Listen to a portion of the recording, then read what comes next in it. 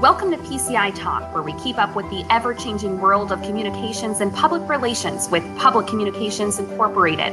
Join us as our team of professionals bring you along on our journey with personal stories and industry insider knowledge from choosing an agency to crisis management and everything in between.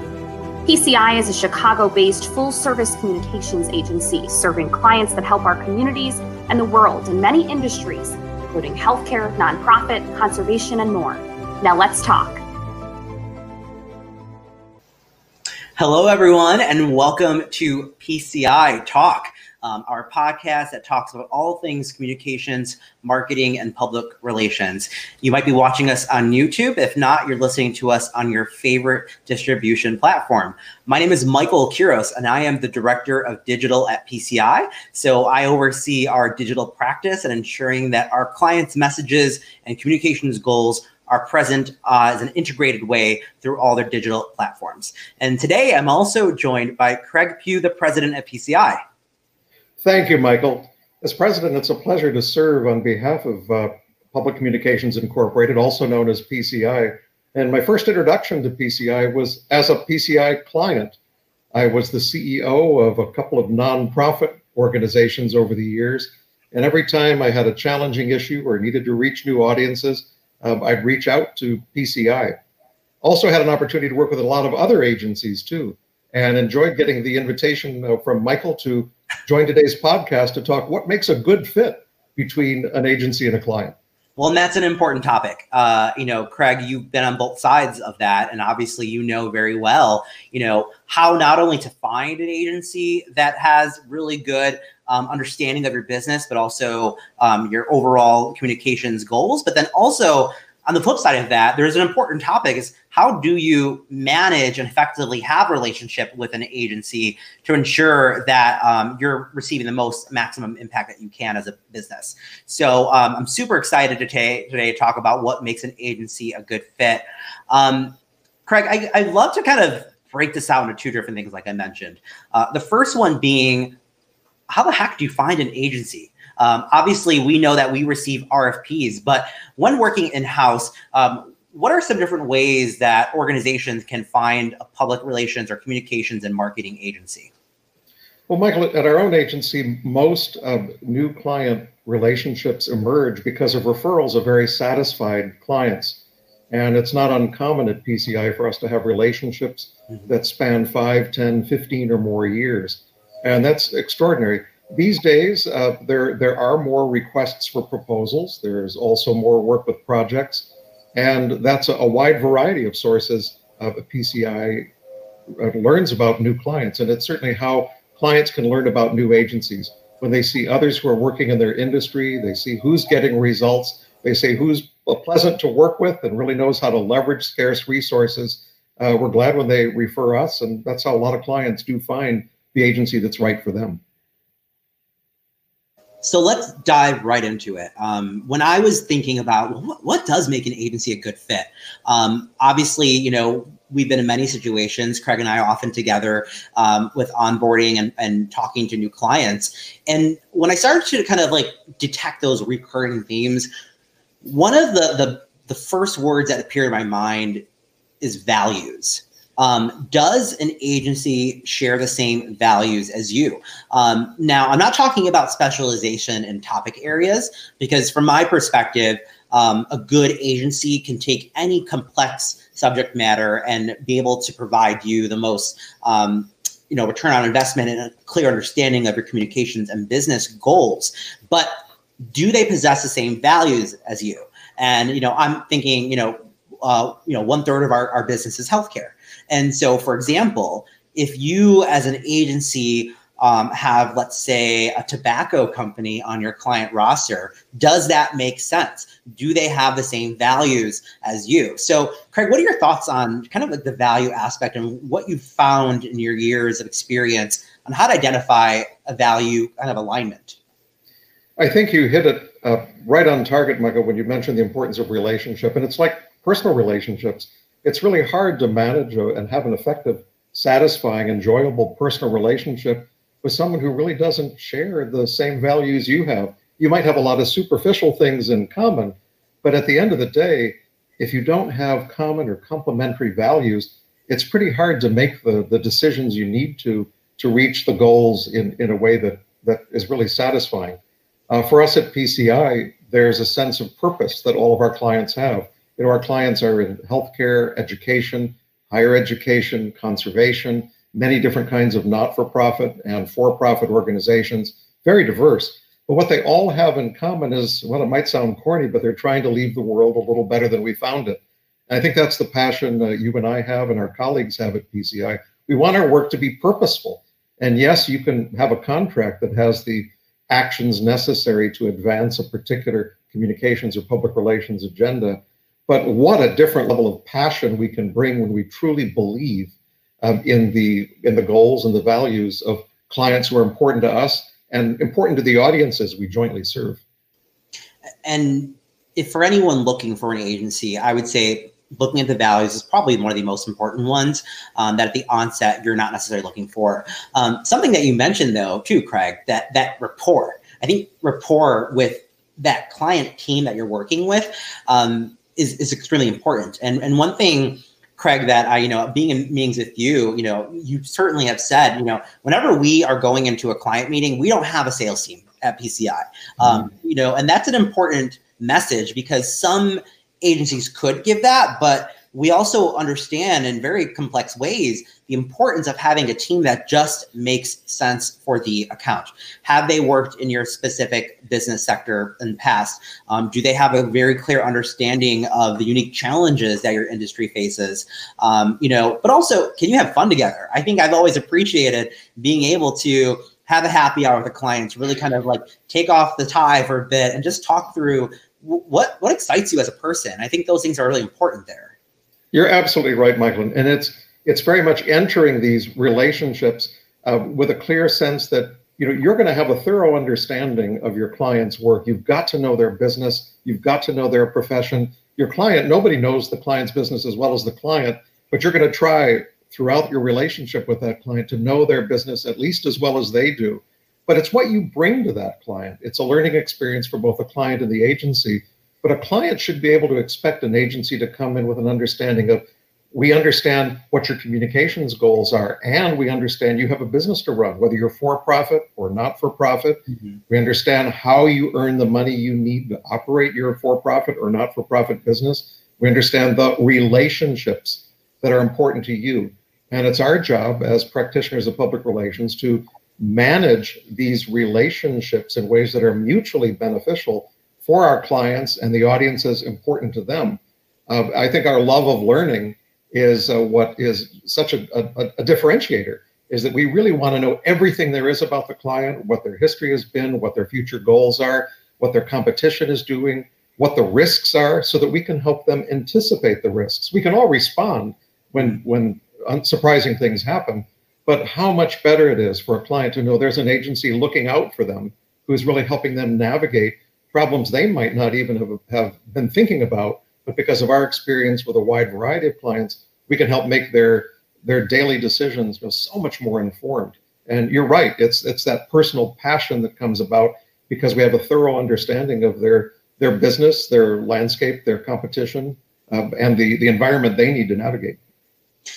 And there's also something in what you said that touches upon the process. So, whether you're going through an RFP or just doing a cold email to an agency asking, if they do this particular service, being really alert to how you speak with them and what their questions they're asking is really important because those questions can be very revealing about whether that agency is a good fit. For example, if they're asking, how many employees do you have, or what regions are you located in? That's some information that you can find very easily on a website. And I think what makes us kind of set us apart from other agencies is that we don't have this like cookie cutter approach. That's very mass broad approach. Like we do a lot of research, intensive research in part of our process to find more about an organization. But also when we ask those questions, the questions aren't intended to be junior in nature, but it's really to elicit and really grab from the client and listen to them. And I think that's a really key piece there. Well, I don't know where you may have learned it, but I've known it in working beside you. That capacity to listen is so important in client relations. And I think, you know, your personal knowledge of what you bring to each client you have the chance to work with, it's extraordinary. And you're right, it's often overlooked with some that research is that first step. Before you can plan, before you can execute the plan, before you can measure or evaluate the results, it really starts with research. It might be research the client already has. I think some clients come to it saying, well, we don't have budget to do research. But it's extraordinary, the information they may already have. They know their clients so well from past experience. They may have done surveys in the near past. They may recognize, you know, in industry research that when shared with us can help provide insights. We recognize research that we might initiate. And I think there's a new generation of research that's made open with digital strategies that you head up.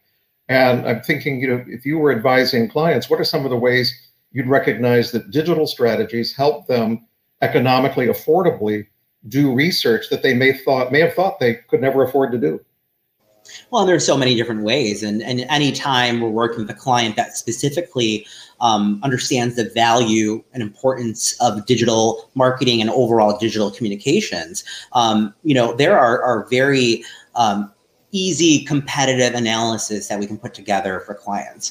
One of the key questions that we ask is, who are your competitors? Because, and that's a really good question to ask when you're speaking with an agency, because what Joe might say may be completely different from what Jane might say. So alignment on the competitors itself is important, but then there are ways to use digital auditing to find where do you stack against these competitors from a social media landscape.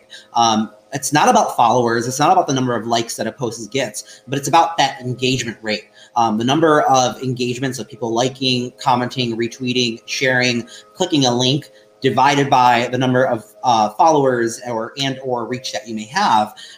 That magic potion can tell you a lot on whether you or a competitor organization is effectively telling your story from a content marketing perspective, but also very clearly pinpointing what are those underlying themes and posts that a client may have that's a little bit more important there. Well, we know successful public relations plans start with research, then focus on the planning itself, then side by side with a client, an agency like ours can help clients implement the plan. And then there is evaluation. There are measures of success. What kind of reporting should a client expect of an agency along the way to, you know, monitor success, monitor progress? Or should they bother with that and just wait till the end to get all the reporting when the program's done? Don't do that. No. Clear alignment at the beginning of any program is an important one.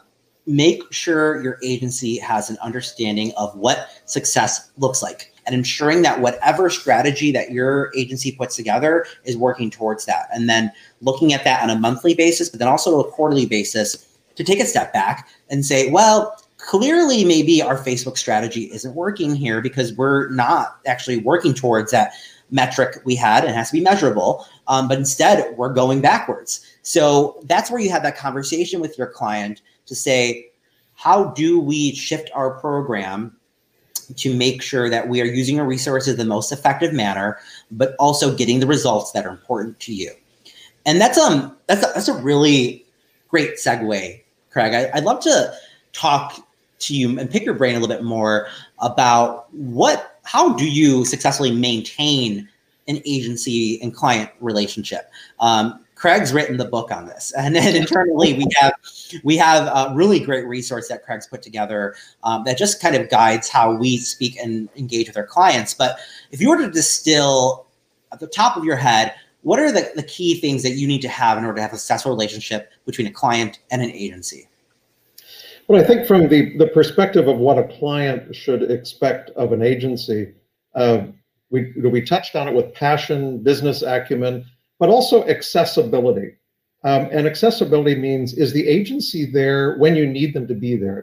We all get the notion of work hours during a work week, but it's not only crises, but questions that can emerge outside of those hours. Is the agency available to you? Do they answer emails promptly? Are they responsive?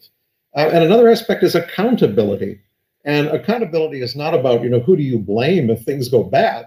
It's, who really is responsible for each aspect. And, at PCI, we take great care with clients, I think, to define what it means for us to be an agency that will be accountable. We do what we say when we say we're going to do it. And we're committed to making sure we complete our projects, on time and within budget. We also think that, our clients want us to hold them accountable too. And it's perfectly okay that, we nudge a client to move them along when we need to get information or get something returned so that we can keep to the schedule we've all, agreed on. We promise, as you illustrated with evaluation, we don't wait to the end until the results are reported. We want to share how we're doing all along the way. So if we're doing something that's not effective, we can stop doing it and allocate resources in ways that really are effective. And that we really make the commitment that reports aren't something that we will provide when we get to it. We will make sure we can regularly provide reports to clients. And you pointed out the importance of the board, and I think that point is lost perhaps with a number of agencies, that an agency might be working to help a director of communications or marketing and communications or information officer within an organization to reach the goals of the particular contract, without remembering that those results ultimately need to reach the CEO of the organization, and he or she needs ultimately to represent those results to a board, perhaps a volunteer board if it's a nonprofit, or investors if it's a for-profit organization, or otherwise other shareholders. So we have a responsibility to reach all of those audiences, and a client should expect his or her agency to help them do their job at all levels within their organization. And like any good relationship, it really works in both ways. There are a dozen expectations we encourage our clients to expect of us. There are really only three that we find very successful. We find we can do very successful work when clients are able to meet these components, namely honesty and transparency.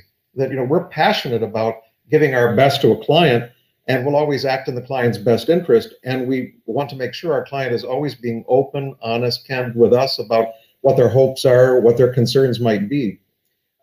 We want to make sure that, therefore, that we have a primary contact, so that, as complicated as their organization might be, who are the one or two people we can reach to help get information in and out of an organization. And big organizations, small organizations can have very complicated ways of approving work. So we like to develop a very efficient way of approving deliverables and revising deliverables so that we can keep on schedule. And everyone in the organization who needs to be heard can be heard from. And at the same time, we can keep to that important schedule. And those are really the three biggest aspects of what we expect from clients, what we would like to have from clients. But there are dozens more that we should encourage clients to expect from us or any agency they might choose to work with.